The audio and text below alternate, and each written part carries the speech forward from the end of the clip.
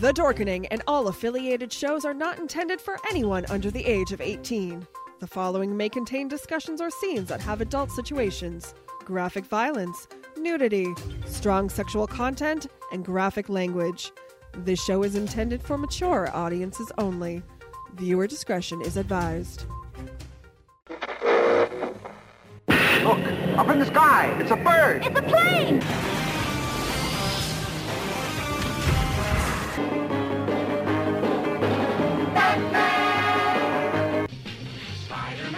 Spider-Man does whatever a spider can.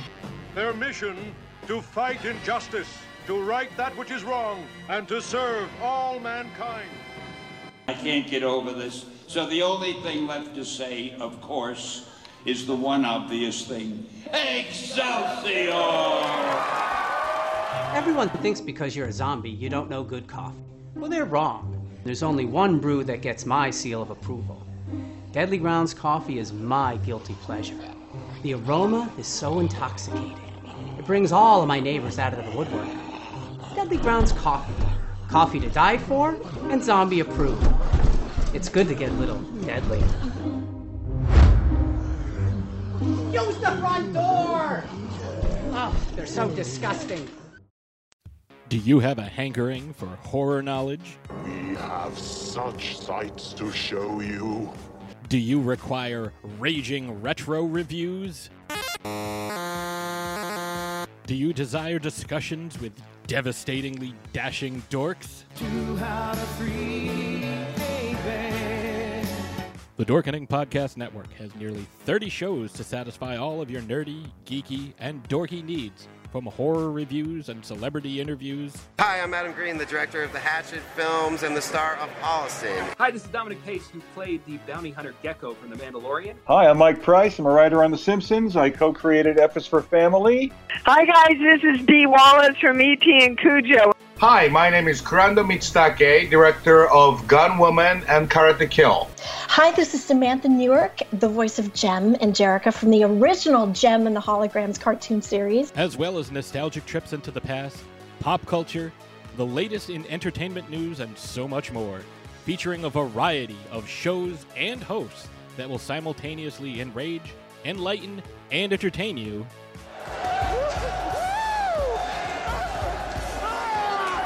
Check out the Dorkening Podcast Network. My mom says I'm cool.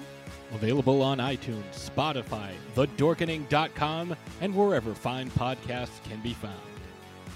Hey, happy Tuesday. We're going to be talking comics. My name is Leo. I'm the monkey behind the keyboard. And always, Velvet Joker. How's it going, my friend? It's going all day, all night, Tuesday. Flash pages. How we do.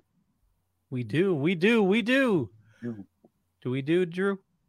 Do. You son of a bitch.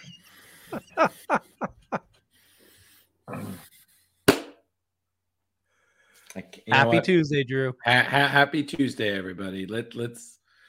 I can't. I'm good. I can't. Sometimes I'm ready, and then some days I'm just like, nope, I can't. I'm not. I won't. I just won't anymore, Leo. I can't do it. Hey, at least you can just chill out here, have some fun. You know, everybody watching, and we just encourage you, just relax. You know, we're going to be talking comics. We're going to be talking some dorky stuff. A lot of stuff going on. Should we start off with the sad news? Yes. Leo, since I'll take it. I have a little bit more. Totally. I have a little bit more strength, but everybody who doesn't already know, today, the great legendary artist George Perez announced that he has stage 3 pancreatic cancer. So for those of you who don't brag that they're a medical expert on Facebook, that's pretty much a terminal sentence. So unfortunately, Mr. Perez doesn't exactly know how long he's got. But in a very heartfelt message, which really broke and made so many nerds smile today, he announced that he's pretty much accepted that fate, and he wants to make the most of his time, despite the fact that he has that and he can only see out of one eye. He is still prepared to make, I believe, one more mass public signing where he wants to enjoy as much fan interaction, sign whatever people bring, and just make as many fans' hearts just cry with joy at his wonderful career. So, yeah, honestly, it was a real shock because, as you know, he's been having health issues for the last couple of years. Part of that is why he had to retire from making convention appearances, which I believe was 2019, I believe he announced that, which was a huge deal for a lot of us. And he just announced that. So, and he felt bad. He said in the message he felt bad because he felt, this is... Yeah. I mean, for him to still think of his fans, like, he even mentioned in his note that, he's going to be issuing refunds for, the commissions he's not going to be able to do. And like, I hope everybody denies that refund. It's just, but to think about that in this amount of time, just, it's if so, definitely, go check him out on Facebook and read his press release. And I will say this, and I'm still kicking myself for this. It was 2016, like 2016, 2015. I was at a convention in Connecticut and he was there, and I got a photo with him. He signed a couple of books for me, and he was still doing, his old school marathon commission sessions. It was just $40. I will always be kicking myself that I didn't just slap down 2 Andrew Jacksons and give him a request, because I mean, it's George fucking Perez. Drew, would that have been the Bridgeport, Connecticut Arena show? Yes, which was the predecessor to Terrificon, which was also Mitch produced. Yeah. Yes, that one, which you just Absolutely. said I there. have that sentiment exactly. I saw him there. I was taking photos all around him, and the line was ridiculous. But from what I did hear about that show was that not only was he the first guy to show up, he was the last guy to leave after the con was over, and would not leave until every guest's books were signed. Wow. That was the kind of guy that he was, or that he is. Yeah. And it's so funny because I have books signed by him, and I'm still very grateful for that. And then I have a bunch that I tried, because he was supposed to do a convention appearance back in 2016. And I had assembled a classic Teen Titans group. And I had everybody except Cyborg. And everybody looked amazing. We were all there. Marv Wolfman was going to be there. So I was like, what better way, the 2 guys responsible. And that was the trip that he had his heart attack, and he wasn't able to make it. I mean, we still got the photos with Marv, and it was great and everything. But, I know George would have loved it, because I've met him twice now in my life. And, I mean, what a character. What a genuinely pleasant, enthusiastic person. Like, I don't think, honestly, it's possible that you can meet him and not have a glowing experience. The man he just made you just so happy to see him. You know what I mean? He was so grateful, and he loved seeing people cosplaying his characters. He loved hearing stories about his, favorite books and whatnot. And he, again, just a nice guy. I know I say that about everyone I've met in comics. That has jokingly been called the title of my autobiography. Well, it's just you have a big heart, and you see the best in everybody. Yeah, it's good. It's a good thing to have. I've been told, but no, George. Yeah, I'm sorry. No, George's body of work is so immense. Going back to he started in Avengers 141 to 202. Mm-hmm. And he was both a writer and an artist. Of course, he was well known for Teen Titans. He had a very famous Wonder Woman run. Mm-hmm. He played a big part in Crisis also, right? Yeah, Crisis on Infinite Earths. Crisis on Infinite Earths. And then he did a little bit work on the secondary story of that. some add-in stories, and I think some variant covers. Mm-hmm. Yeah. He also did the Maestro run of the Hulk, the first Maestro run. Yes, he did with Peter David. Absolutely, and dabbled a little bit independent in Malibu Comics for like a quick second. And he also did some of the story for Infinite Crisis. He did some of that. And he did a lot of covers. I know because I have a cover of, I think it was Spawn, like 100, that I had the cover. That's his. But yeah, it's great. And he did like some other stuff. Like I think if I recall, he was an inker on one of the issues for Alan Moore's Whatever Happened to the Man After Tomorrow. Oh, and he did the Jim Starlin. Sorry. Oh, yes, Infinity Gauntlet. He did the two issues. I think it's 3. It's 2 or 3, and then Ron Lim took over, and then he just inked Ron Lim stuff. And he also did the covers. Right. Yeah, I know, because I have all my Infinity Gauntlets signed, except I have one cover that's issue 4, the what I call the Thanos Come at Me Bro cover, not signed by him, and I've been trying to get that done for years. And yeah, but no. Yeah, Drew and I do not like George Perez at all. We're not familiar with his work. Oh no, 100%. Well, you know, Rich, you have now a very difficult job. I do.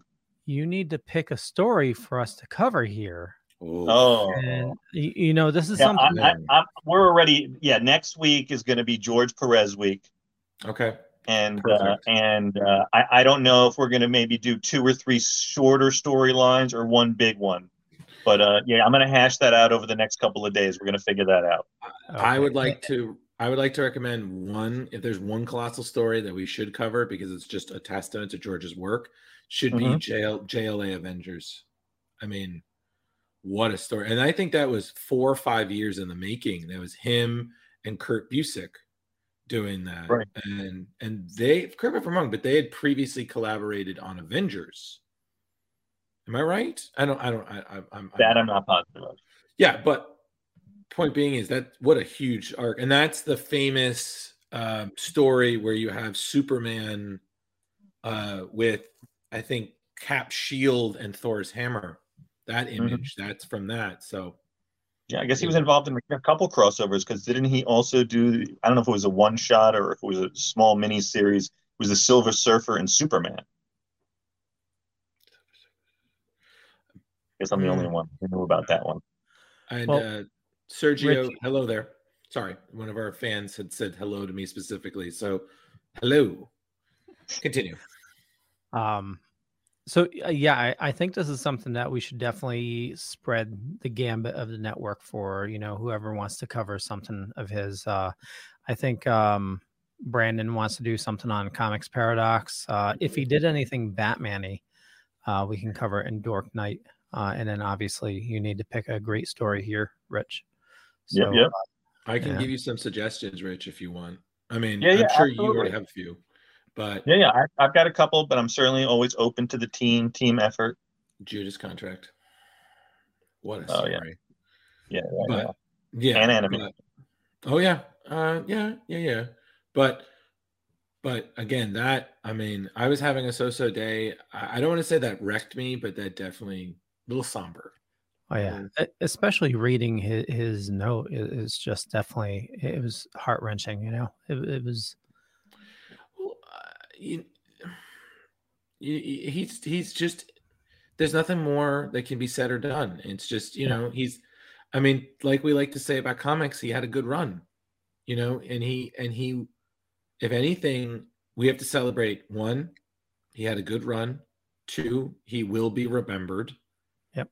And 3, his legacy will live on, you know, and through the stories. Absolutely. Yeah. And in comics, that's pretty impressive as is. That's the real you made it, is that if you create something that constantly lives on, I mean, look at some of the characters. Like Maestro is still very much in the Marvel universe. Wonder Woman is still very much doing her thing. The Teen Titans, you know, without him and George Perez, without him and Marv Wolfman, we wouldn't have the Teen Titans that we have. Yeah. No Nightwing. No. Was it Baron Blood? No, not Baron Blood. Brother Blood. Mm-hmm. Yeah, the whole contract storyline, which is just legendary. Absolutely. So the point being is, there's just so many reasons why this is so hard.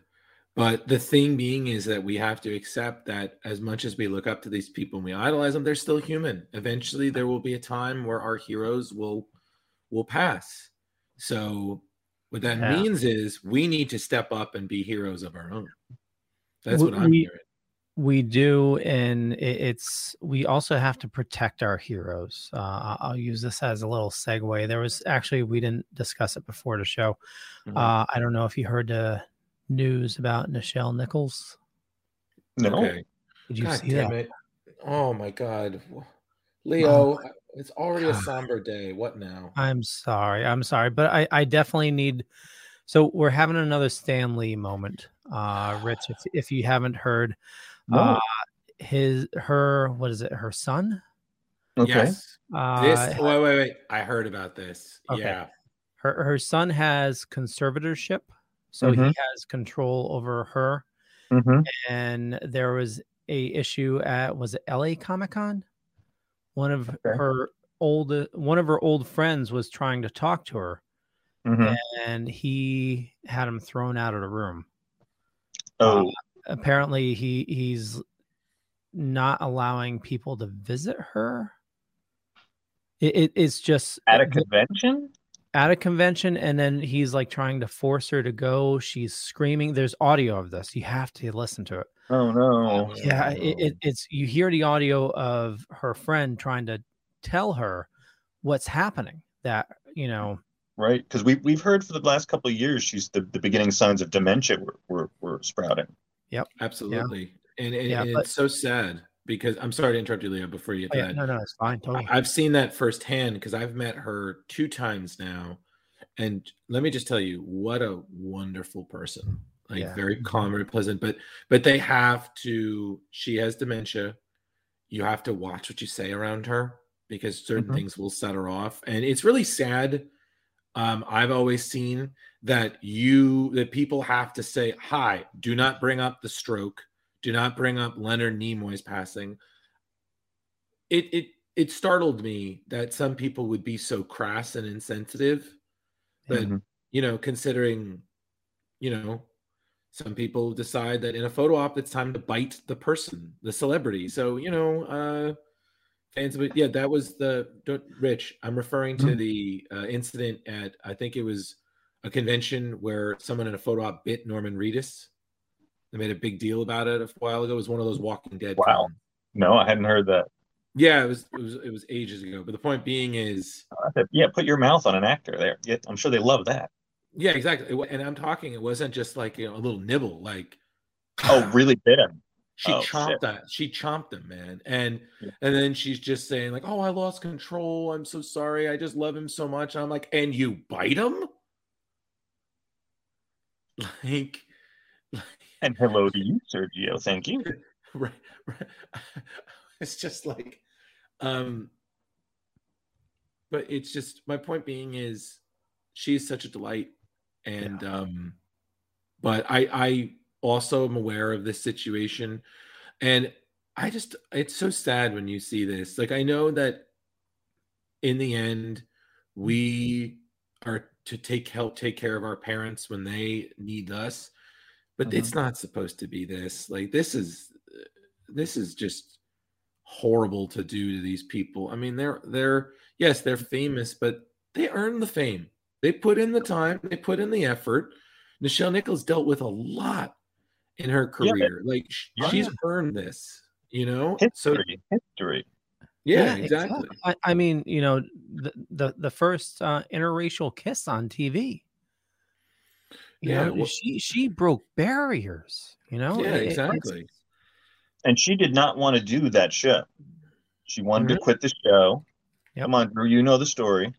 Yes, I know the story. She was talking about quitting, and she was having a conversation there, and then I believe it was Dr. Martin Luther King told her, "You can't," because I don't remember the exact thing he said, but it was essentially the equivalent of "you can't," because there's never been anybody here like you, and that's important on TV. On TV, on that TV. was Yeah, like you're breaking boundaries for us, and it's important. You got to keep doing your thing.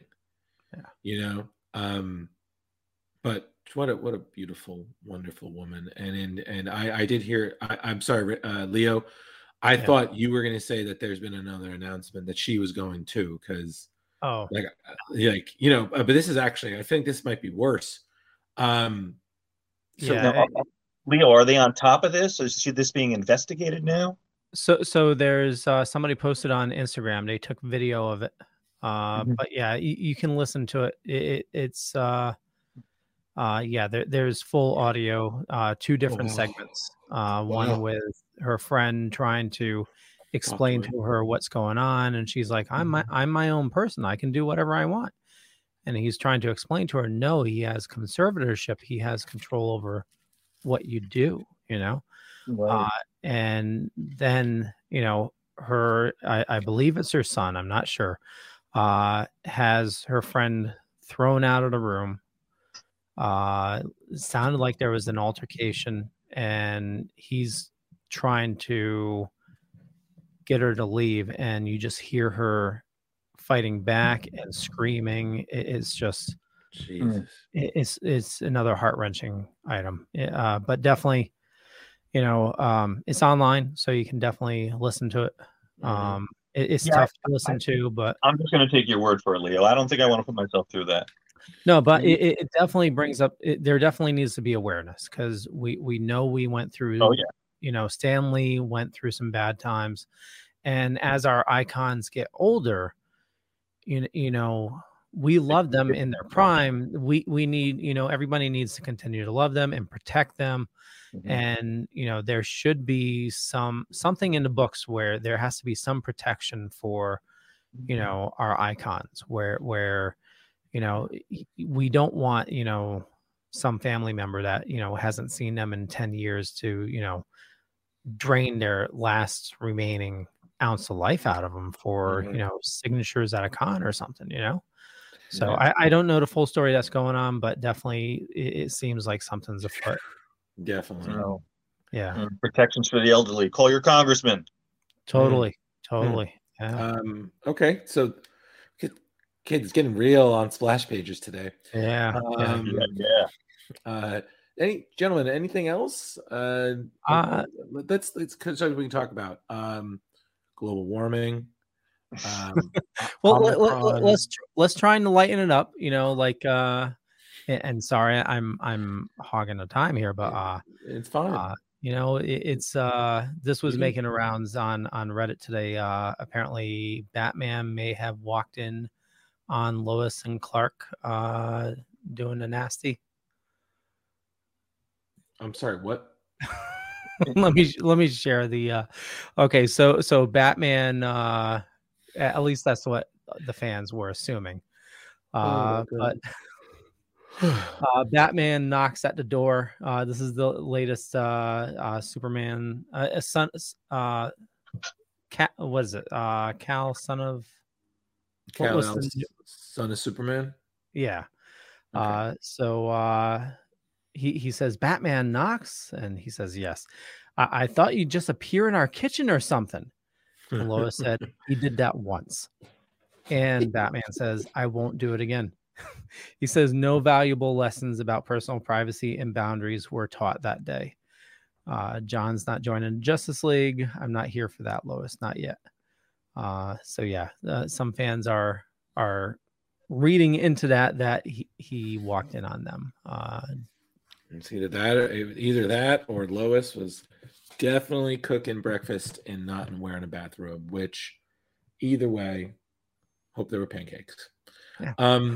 But my point being is, okay, I honestly, Leo, you're just throwing such zingers. Like sometimes I don't know what you mean anymore. Like, you're going to tell a story, there's snakes. You're going to tell, that some Batman poofed onto something perverse between Lois and Clark. I'm like, okay, what? Then I'm just like, oh my God, like, this is revenge. Like, Leo speaks up. Somebody sent me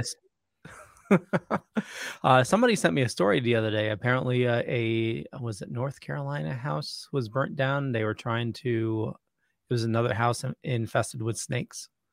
Mm-hmm. I don't know why they sent the story to me, but yeah, a house burnt down when they were trying to get rid of the snakes. I saw that article ago, and I thought of you immediately. Yeah, really? Oh, yeah. You sent it to me, Rich? No, I didn't send it to you, but I saw that article and I sent it to you. I would have liked to have sent it to you, but I thought of you immediately. Well, much appreciated.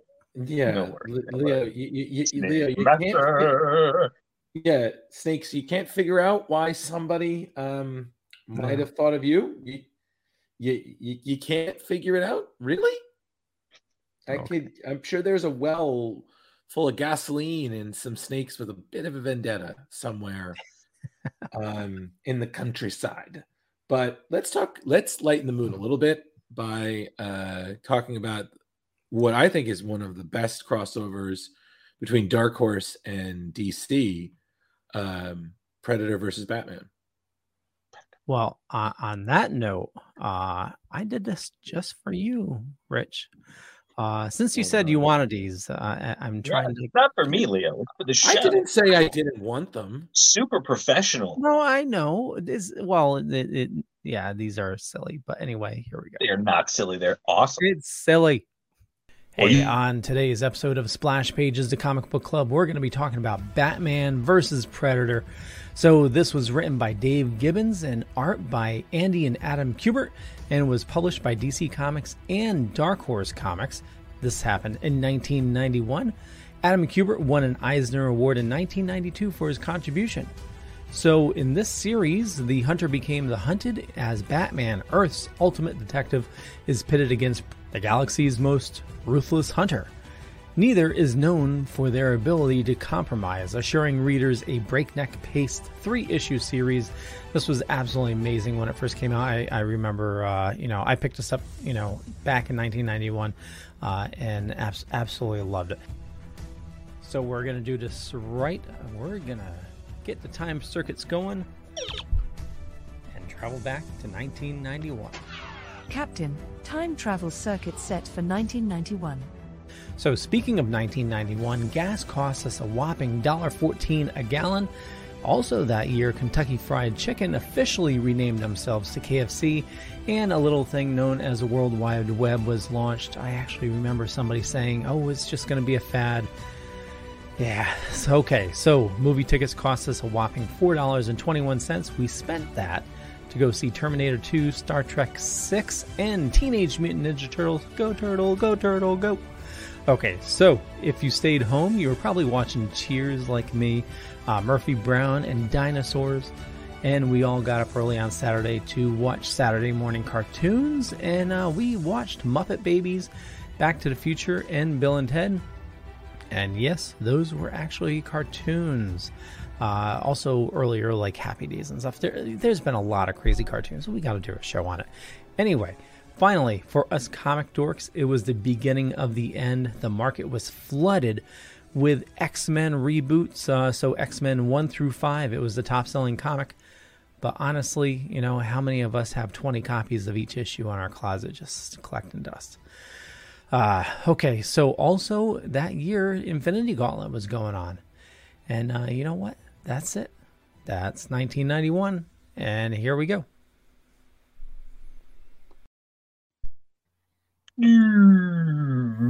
Yeah, I didn't add the little big old Leo show right there, everybody. Yeah. I'll shut up for the rest of the show. No. We listen. We like it. Okay, it was good. Drew, I think we should vote. Leo needs to change his name on there to Leo Pond. It needs to say Leo the Oracle Pond. I'm fine with either that. But if we do that, I need to accept that if a character is ever based on Leo, his nickname is Snakes. Okay, and that's not a Home Alone reference, although it technically could be. That's because this man and snakes. That's all I'm going to say. Oh my God! Did you see the new Home Alone? I know we're off. It's so horrible. Oh yeah. Did you see it, Drew? No. Don't waste your time. Why? Like they turned you'll never get that 90 minutes back. Oh yeah, they turned the kid into the bad guy. They turned. It's this rich, snotty kid waging war against. Just not even worth it. Not even worth it. It's just. Hey, Leo. Yeah. Actually, no, Leo. Pretend you're Home Alone. Do you know what my favorite Lord of the Rings movie is? It's The Two Towers. Okay, but no, I just they want to reign say, supreme. Yes, the first two Home Alone are still not only great movies, a testament to Chris Columbus, John Hughes, Macaulay Culkin, and everybody in all the film, but they're great Christmas movies, and they're 100% watchable. You could watch them separately, you could watch them back to back. It doesn't matter. And then it all went to hell on the third one. You know, and I was like, well, yeah, you put faith in the kid who was Max Keeble dealing with, spies and stuff. I was like, why are you messing up the formula? And then the thing that always irked me about it is that the kid, what he did was revealed. That was supposed to be the point. The point being is you had all this stuff and nobody knew it was Kevin. You know, that was the point. The point being is he's a sadistic genius. But, although I did always like that theory. He was in the third one? No, what I'm just saying. Oh. What I'm saying is, and I did also love the fan theory that they made it that Kevin ended up becoming Jigsaw. I found that to be really funny. And I was just like, I just imagined the doll like, hello, Marv. Hello, Harry. Let's play a game. Well, he kind of does look like Jigsaw now, though. A little bit. You kind of see it. But thank you, gentlemen. That's one Christmas movie I'm going to avoid. I've already started. Already watched Jingle All the Way. Nice. And it's so good. To this day, I mean, like I said, it's not a great movie. It, by all accounts, is not a good movie, but it just works. Did you watch 8-Bit Christmas? Yeah, I'm scared. I'm scared after watching that other Home Alone one.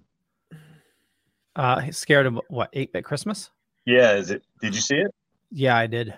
Is it funny or is it horrible? Oh, I loved it. I cried at the end. Okay. What? Yeah. Oh, all out tears. My wife had to console me. It was. Yeah.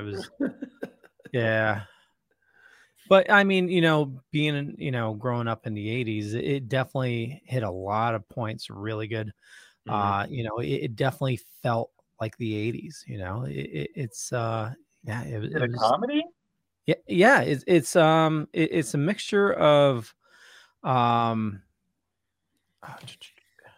Last Action Hero, not Last Action Hero.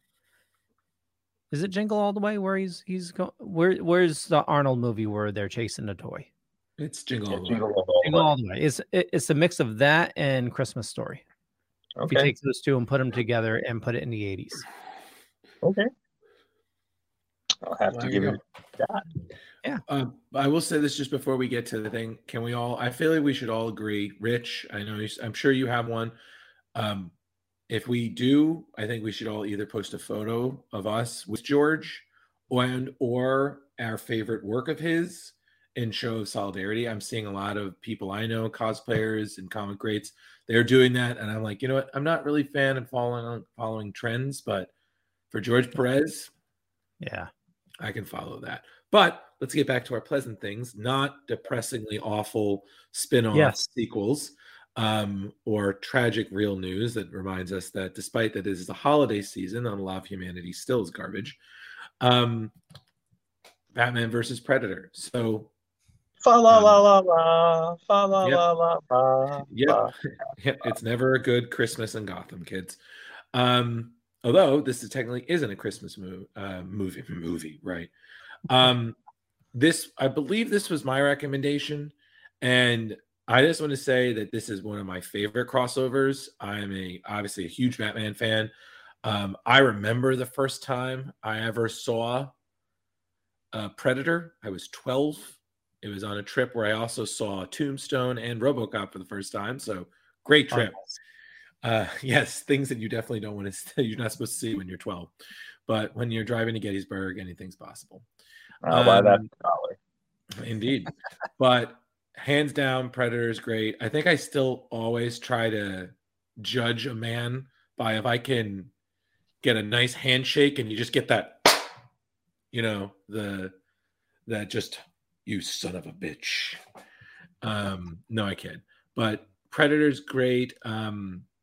The franchise did what all sci-fi franchises do. It kind of went off the rails a little bit, but the comics is still where it's at. And this was just a beautiful thing. You have a dream team. You have Watchmen's Dave Gibbons, who proved that he's not just an artist, he's also a phenomenal writer. And then you have the Kuberts. You have Adam Kubert as the artist. You have Andy on inks. You got these gorgeous, I want to say, painted covers almost. Well, they called them premium covers. I remember picking this up on the shelf that it was just a nice, beautiful, glossy cover. Mm-hmm. Yeah. And they also said that this was the very first crossover with the Aliens Predator franchise. Mm-hmm. Interesting. Yeah. But, I mean, honestly, I have to say, like, this is such a 90s book. I feel like I was reading it, I was watching it under like a tinted, like Snyder-esque lens. It's just gritty and intense, but it flows so well and whatnot. I mean, I'm sure if you can tell, I thoroughly enjoyed it. So instead of giving a play-by-play this year, I thought we could just have generally more of a conversation, point out our favorite parts. Totally. I was going to recommend the same thing. Cool. Well, yeah, that's why we're on the same show, Leo. But personally, for me, I mean, what a great way. And it's funny because I feel like this story elaborated more on what Predator 2 did.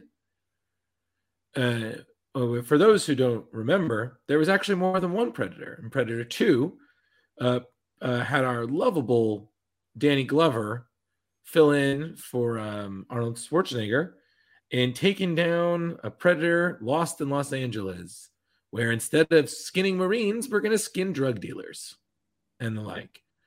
And essentially it played on the whole thing that the point of it is that the Predator hunts, which, whatnot, but that certain adversaries it overlooked versus others.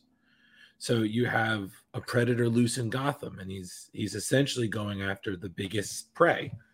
So when it's not prize fighters, it's crime lords. And when it's not crime lords, it's, the head of political officials. And if it's not that, it's Batman.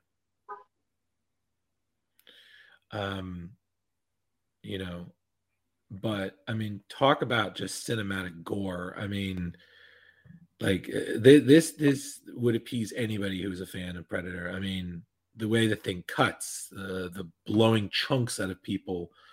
I mean, hell, even how it displays the bodies, and hell, even how it basically tore up Batman. It's great.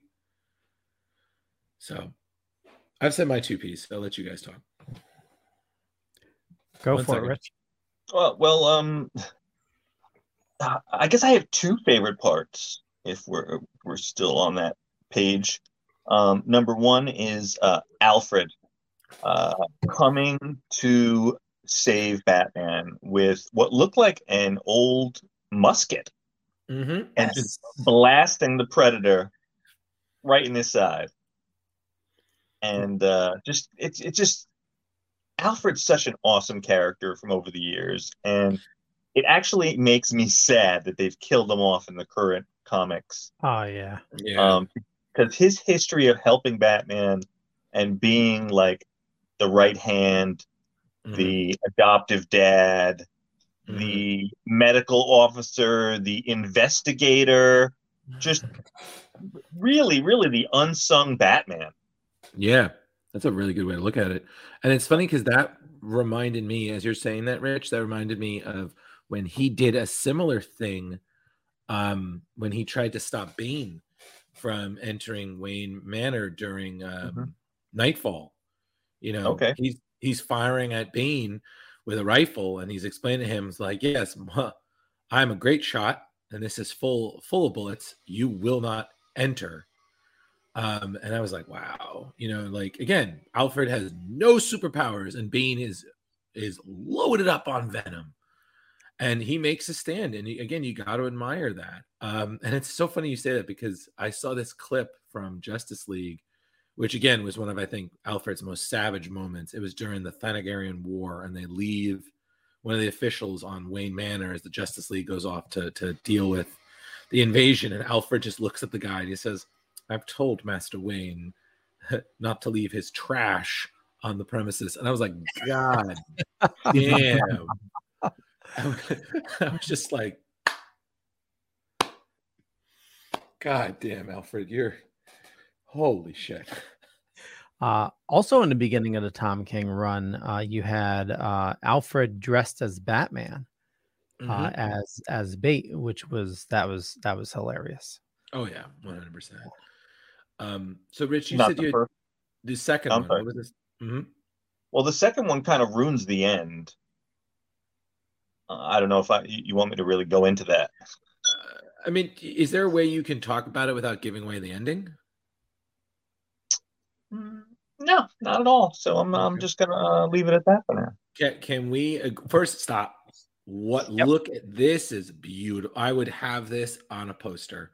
Look how beautiful that shot is, right there. I mean, I have to also give credit. Like this suit, like rereading this, I forgot how much I loved this Batman armor suit. Like it is just perfect. Like it. Honestly, I wish he'd been fighting Superman with this and Batman vs Superman, because I would have been totally fine with this. Thank you very much. Appreciate that. Yep. But like, just look at that. I mean, that's just again, Kuberts, man. When they were on, they're on. What about you, Leo? Did you have any favorite parts? Well, the overall book is just a masterpiece, but I was a little sad, but I still find it, you know, adds so much to the story, where like Predator at the very beginning going to the junkyard and he kills that dog and the owner, but you know, he's setting up his own base of operations. But that leads to, you know, it could have been just, okay, Batman Predator fight, but you know, you added the true Batman story of the detective, you know, where he's trying to hunt down, you know, this hunter. Just the overall, you know, first off, Batman getting his ass kicked, and then, you know, spending so long in you know, wrapped up in bandages, you know, the world thinking he's dead, but then coming back even stronger and you know, taking what he learned to take on the Predator. Just fabulous. Absolutely. And Leo, I was talking about this as one of my favorite parts is that the Predator is watching TV, and and that's how he's learning English. And then he'll occasionally say parts of like television and commercials while he's like hunting and everything. I just found it so funny, especially just randomly. You're just imagining the Predator in that, you know, gravelly sort of voice, just saying "son of a," just as it's falling or getting hit. I mean, I also loved any pot roast. I'm sorry. I love any time Batman just had the Predator get hit by his car. Like, I just think that was hilarious, because it's just like, because you don't think about it, and then you're like, yeah, you're just getting run over by the Batmobile. Like, but only the first time. Only the first time he learned. Oh yeah. He adapted. And like I said, this thing played out so well. It has enough for, in my mind, it has really enough for everybody. You've got your big climactic fights. You've got your little pieces that don't feel arbitrary, you know, where your characters explain motivations, how they react to these killings. You know, and it's also nice because there's no reference to the other films. They're allowed to exist on their own. And then you have the big final-ish battle in the Batcave, which is, again, the site of so many great battles. I mean, how many fucking times has that place been rebuilt? Probably as much as Xavier's mansion was. And I love the tie-in to that. They really honor sort of the Predator's lore and what we've seen in the movies at this point. Mm-hmm. I mean, everything from the 3-point lasers to sort of the code of, killing the dangerous and the killers. Really honoring that and then tying that in with Gotham and the Batman lore. It was a nice, delicate dance that I think Dave Gibbons really excels at. Absolutely. And I feel like on top of it, I've said before, like you could not have better collaborators. I mean, the Kuberts, they do so much with 6 panels, and it never, to me, the pages never felt convoluted. It never felt too much. It was just the perfect amount of pacing and action. And I gotta be honest with you, this to me felt very cinematic. Like I could easily see this be adapted, I would say, and 75% of it would be fine if it was just left alone. I mean, yeah, they're going to change things, but it's got that kind of feel. And again, to me, it was just like, wow, what a great crossover. You have, this pinnacle of human focus and determination and training versus what is essentially the ultimate alien hunter. I love another thing that what was just amazing. You just had a couple panels here saying so much where he sees the hunting trophies, and from that he gets the champion, or not, he's not called a champion now, but he understands the rules, making that assumption that he's hunting a hunter. Mm-hmm. And he has a challenge. Yeah, absolutely. Again, we're not going to give away the ending to everybody because we really want you guys to go out and read this stuff and enjoy it as much as we are. That's again why we're trying not to do, hey everyone, let's do a point by point summary as much, because we really want you to go out and read this stuff. But honestly, crossovers are very common these days. There's even a book now called Crossover. But this one, it's only 3 issues. Don't tell me you don't have the time for it. 3 issues, well packed. This thing moves so quick. You'll be able to finish this primarily in one sitting. Yeah, and how could you not like? It's a great detective Batman story, and it's the Predator murdering people in Gotham. Yeah, and not just you can't lose. Yeah, and it's not just people: boxers, politicians, cops, gangsters. It's a free for all. And he honestly, and it's also nice to see again another chance where we are again reminded that Batman is not immortal. He is human and he can get fucked up just like the rest of us. And he's got to heal normally, regardless of whatever advanced tech the rich have. It's just, again, could not recommend a better book. And this is just good for, like, you just have an hour to kill and you want to read something. This is perfect. And, if you're looking to, if you're a collector, finding the original 3, just shouldn't be too hard. Yeah, but they're beautiful books, very, very high quality. Dark Horse at that time was just phenomenal. The greatness. Dark Jedi. Oh my God, that was. It's always going back to Star Wars, Rich. Yeah, man.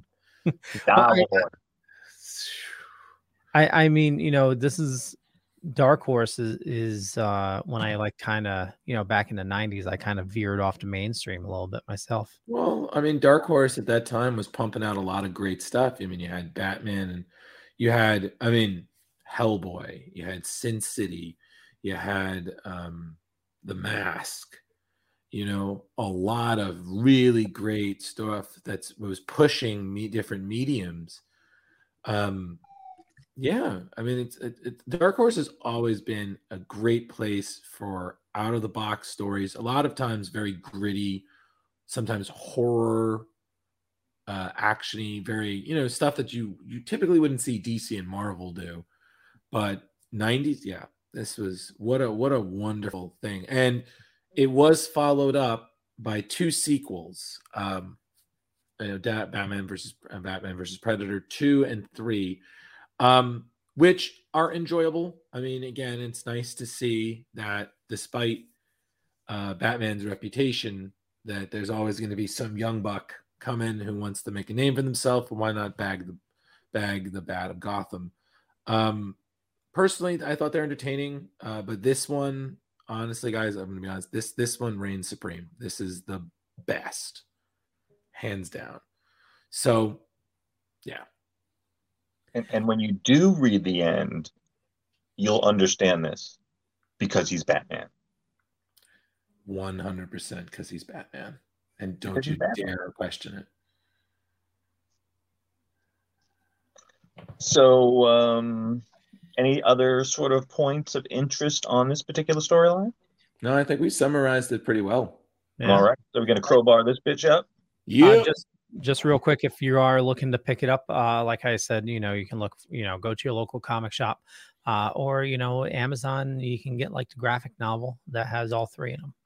Absolutely. Also, speaking of just like news, I mean, what about that huge issue Amazon was having today? I don't know if you guys heard about it, but there was a lot of issues with shipping, logging, and whatnot. I use this app at work, and it's like a majority of my job, and the service just shut down. They sent a warning saying Amazon Web Service outage. Mm-hmm. That's interesting because I do gig work all day, and one of mine is Amazon Flex, and it's unusual. I mean, sometimes Tuesdays can be slow, but I didn't get one Amazon Flex offer, and even when I reached out through the app, there seemed to be like no offers all week, and I was like, that's odd. Yeah, and that's huge too, because quite a lot of people don't know a lot of the internet runs off of Amazon. You think Amazon, this is where I'm gonna buy my toothpaste and have it tomorrow, but it's scary to think that the shopping aspect of Amazon, that's gravy for them. That's their side business. Mm-hmm. Yeah, going to the holiday season. Well, I mean, like their actual business is the web services. That's where they get a majority of their money from. Okay. So it's the tech services that they offer. So like the shopping and everything they make on that's like gravy to them. That's icing on the cake, which is absolutely insane. But that's why Bezos is the richest guy in the world. Mm-hmm. But I will say, everybody just, again, always have backups. I mean, people make fun of me sometimes about it, but that's why I love using eBay, because sometimes you have to deal with that, but then you don't have that guaranteed 2-day delivery. So, point being is, everybody, it's going to be it's supposed to be rough this Christmas season for especially presents that you're shipping. So my advice, anything that needs to be done before that needs to be done, wrapped under the tree, ready to go before Christmas, do it now. And things that are for people that you aren't going to see till after Christmas, hold on. You can, that'll wait. That can wait. Because the last thing you need is pulling your hair out or whatever's left of it. Worrying about packages being lost or confiscated or whatnot. That's just me. Your relatives are going to love you just the same. Whether they get the present this week, next week, or you just love them and make them a nice card made out of macaroni. But just make sure that if it's for your immediate family, don't drop the ball on your mom and dad. That's all I'm going to say. So, all right. So let's crowbar this mother. I'm going to give it 4.5 because honestly, this is pretty perfect. Usually I like to leave a little for margin error because there are so few in my mind that are perfect. Even though I feel like I'm the one who's given the most 5s in this group. But I'd say 4.5, 4.75. This was a pretty awesome book, and I always recommend it to people who enjoy both Batman and alien sci-fi movies. So, gentlemen, I'll do 4.5 as well. Yeah, absolutely loved it. All right, and me being the usual wild card, I'm going to go with the 4.33. You, so unpredictable. That's the way I roll. Mm-hmm. Yes, it is. So, I'm trying to think, is there anything else? I mean, anything you guys are reading? I finally got caught up on the current Batman run. So nice. I read the entire Rebirth, and I hope it gets better. It's just, you're talking about Alfred getting killed. I posted this in a Batman community, and it's just, whoa, dangerous territory there. I know, but clowns. I'm a little upset. You know, the Tom King run. I mean, I forgot who the current writer is, but basically, it was James. Are you talking about? Are you talking about Tynion? Yeah, the whole Joker War and everything. Yeah. So they killed off Alfred, and the whole thing was like Damian was in front of him, and you know, it kind of fucked up Damian. And I know they gave Damian his own series and everything, but you know, that set off, you know, Batman losing his money, and I thought that this is going to be a great way to bring Batman back to like a year one type of thing. You know, he's down in the streets. He has to fix his own Batmobile. He has to, you know, he's living off of, you know, a mere couple $1 million. You know, it's just he's needing to relearn everything. But then they go into this fear state, blow everything up, and it's like they totally forgot about that. It's like Alfred died for nothing. Batman lost all his money for nothing. It's like they totally forgot what was going on. Well, I think, unfortunately, is that they can't ever really put characters in a position where they're unredeemable. You know what I mean? It's always you have this they're at the edge, but they're never going to fall completely off, which is crazy because there has been moments where he has, you know, Batman has hit rock bottom, and of course because he's Batman, he always does come up because Rich put on is because he's Batman. That's, I mean, that man's focus. He could do anything he wants. That's why he's so dangerous. I kind of agree with you though, Leo, because I was reading it pretty religiously at one point, and then when Fear State came around, I just kind of petered off because although I agreed their version of the Scarecrow looked terrifying as ever, like Jorge Jimenez's art is amazing, hands down great. I just kind of stopped caring. You know, and I think partially, and I think Rich, me and you have talked about this. I'm kind of Batman burned out.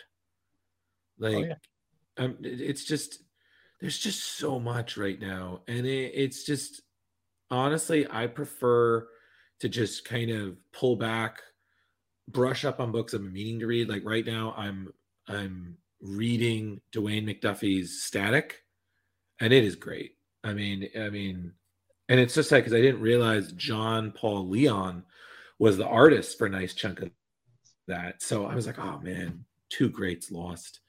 You know, Dwayne was an amazing writer, and not just comics, but I mean, some of his episodes of the Justice League were just perfect. Like the one episode he wrote, which was the epilogue to the JLA, and also kind of concluded a lot of Batman Beyond's Empty Plot Threads. I still cry a little. The scene with him and Ace, that was all Dwayne McDuffie, and it is still one of the best things I've ever seen animated. Yeah, I prefer that stuff because Leo, it's like we talked about, older comics, just they had this thing that I feel like so few newer comics don't grasp, because they're always either trying to reinvent older storylines for new generations, kind of remaking that, or they don't create stories that are going to continue, because I feel they're afraid that their work will be just undone by the next writer. You know, I'm going to play with my toys, then I'm going to put them in the toy box so someone else can play with them, and everything I just did is tears in the rain. Yep. Yeah, it's, you know, hopefully I don't know. It just seems like Batman's gone downhill, and it's. I was gonna go somewhere with that. That's Scarecrow. You mentioned Scarecrow. The story was okay, but that means we had two Scarecrow stories like in a row. Mm-hmm. You know, they didn't need to do that. You know, it's yeah. So we have a new Batman writer this week, new artist. So fingers crossed, it gets better. But what about you, Rich? You reading anything? I'm not really reading anything at the moment. I did mention before the show with you guys, I had seen the first four episodes of Young Justice. Interesting. I'm trying to see where they're going with it, but I'm not going to give it a hey or a yay right now. But still decent writing, decent voice acting. And also, I was really impressed with a show that I had no prior knowledge of, which was Marvel's Hitmonkey. Which is on Hulu. For those who don't have Hulu, look it up. I knew nothing about Hitmonkey coming in. I'm like, I'm going to turn this off in like 2 or 3 episodes. It's about a monkey that shoots people. And it was really well done. I really liked it. We had some great voice actors. And the way they laid out the story was really interesting. So if you guys haven't checked that out, check it out. It's on Hulu now. Absolutely. I would just want to say I would 100% do Jason Sudeikis's Ghost Guide if someone was going to be Hitmonkey. Right. And wrapping up with you two both said, I'm going to make an effort for 2022 to stay away from a lot of the main titles unless there's something going on relative to them that's exciting. I want to go this year for more of the secondary characters, the more independent stuff that, the Dr. Fates, the Constantines, the Justice League Darks, instead of just the Justice League, Swamp Thing, a lot of Zatanna. I'll do some Gotham stuff, but maybe more Nightwing or Grayson. Maybe not so much the Batman or Superman or JLA or Avengers. If you haven't read it, the new Robin series is pretty good. I agree with that. I read that. And JLU has been pretty great too. J.M. DeMatteis has been doing a wonderful job with that. I mean, if you loved the show, that's great. But yeah. Like I've heard some good things about the Blue and Gold, the Booster Gold and Blue Beetle series. I think just what it is that unfortunately when things are popular, comics will just oversaturate with the presence. And I think essentially what I think comics should do is they should have a period of 5 years where they don't do any major crossovers. You can do crossovers with like a character, but you don't do like company-wide events. You spend 5 years building your characters, building your bullpen, creating, good honest stories. And then once everyone's at their peak, you bring in the big threat. You know what I mean? You kind of, and you can do kind of like what Bendis did with Secret Invasion. You can have something in the background going on and little hints, and then suddenly, yeah, but not a like Fear State was a 40 issue crossover event, which you need to cleanse your palate. It's kind of like they did with Star Trek. It's people got sick of Star Trek. They took a break for like 5 years, and now it's back better than ever. Did I read MODOK? They're bringing MODOK into MCU. Yeah, they're thinking about it. I wasn't sure if that was guaranteed or not. People were like dropping it like it was a fact. I never watched any of the show. I mean, I remember I watched the first episode, and I mean, it was amusing because of the cast, but it was just like 20 minutes of Patton Oswalt. Like, he's great. Don't worry. I think he's hilarious, but it's just. Well, they're saying it's not going to be him in Quantumania. No, I know, but I'm just saying, like, the show.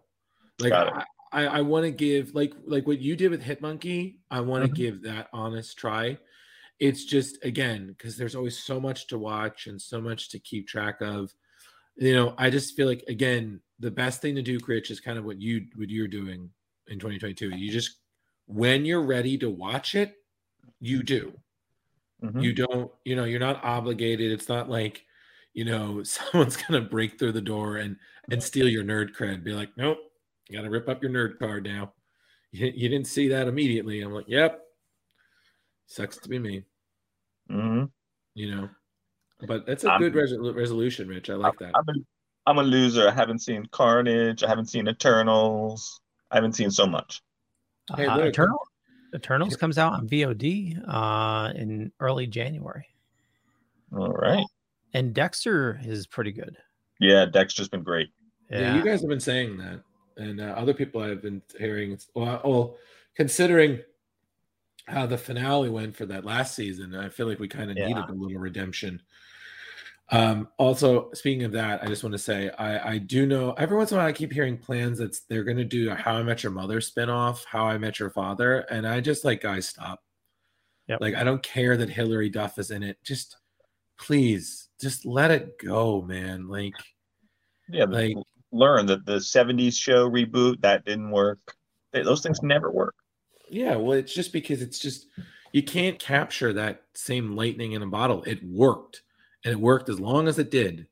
To be quite honest, How Much Mother should have ended a lot earlier than it did. But how many spinoffs did they try to do of the Goldberg so far? There's been like 2 different ones, right? Yes, and I've watched one of them. I watched Back to School. Was it Back to School or the one where Lacey ended up being a teacher? Yeah, and then they did a spin-off of that, I think. Oh God. Where it was the principal, the guidance counselor and his family. He became the principal or something. Well, yeah, no, that was the original thing. And then because that quote unquote did so well, then they did the other spinoff, the one with Lacey. Yep. So, and I was just like, oh God, really? Come on. Yeah.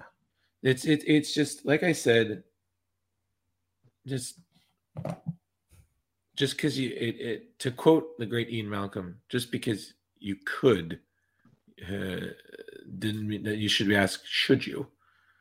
I'm paraphrasing, but you know what I mean. It's essentially that you could do this, but should you do it? So, but again, that's the best part about us being consumers. We can decide whether we want to watch it or not, and we're not. And we're not bad people. We're not bad supporters. We wish these shows and movies and comics and everything the best. It's our money. So we decide where it goes. Well said. Well said. Okay, we'll wrap things up. I want to thank everybody for watching this fine afternoon, and definitely check out Batman versus Predator. We're urging you to do that. Please do it.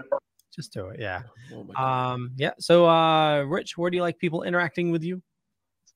Don't interact with me this week. Just R.I.P. Rest in peace to the big ragu, Carmine Ragusa from Laverne and Shirley. Carmine. Nicely done. Oh yeah, don't talk to me either. I'm everywhere. Just if you need to find me, just look up Drew Malo. I'm on Facebook. I'm on Instagram. I do stuff for Screen Rant still. Just but just be mindful. I'm tired. You know what? Forget what those guys said. Go follow them. They're awesome people. And for me, Leo Pond, Dorkening, just go check out everything that everybody does. It's all awesome stuff. With that, we'll catch you guys later. Bye. Good night.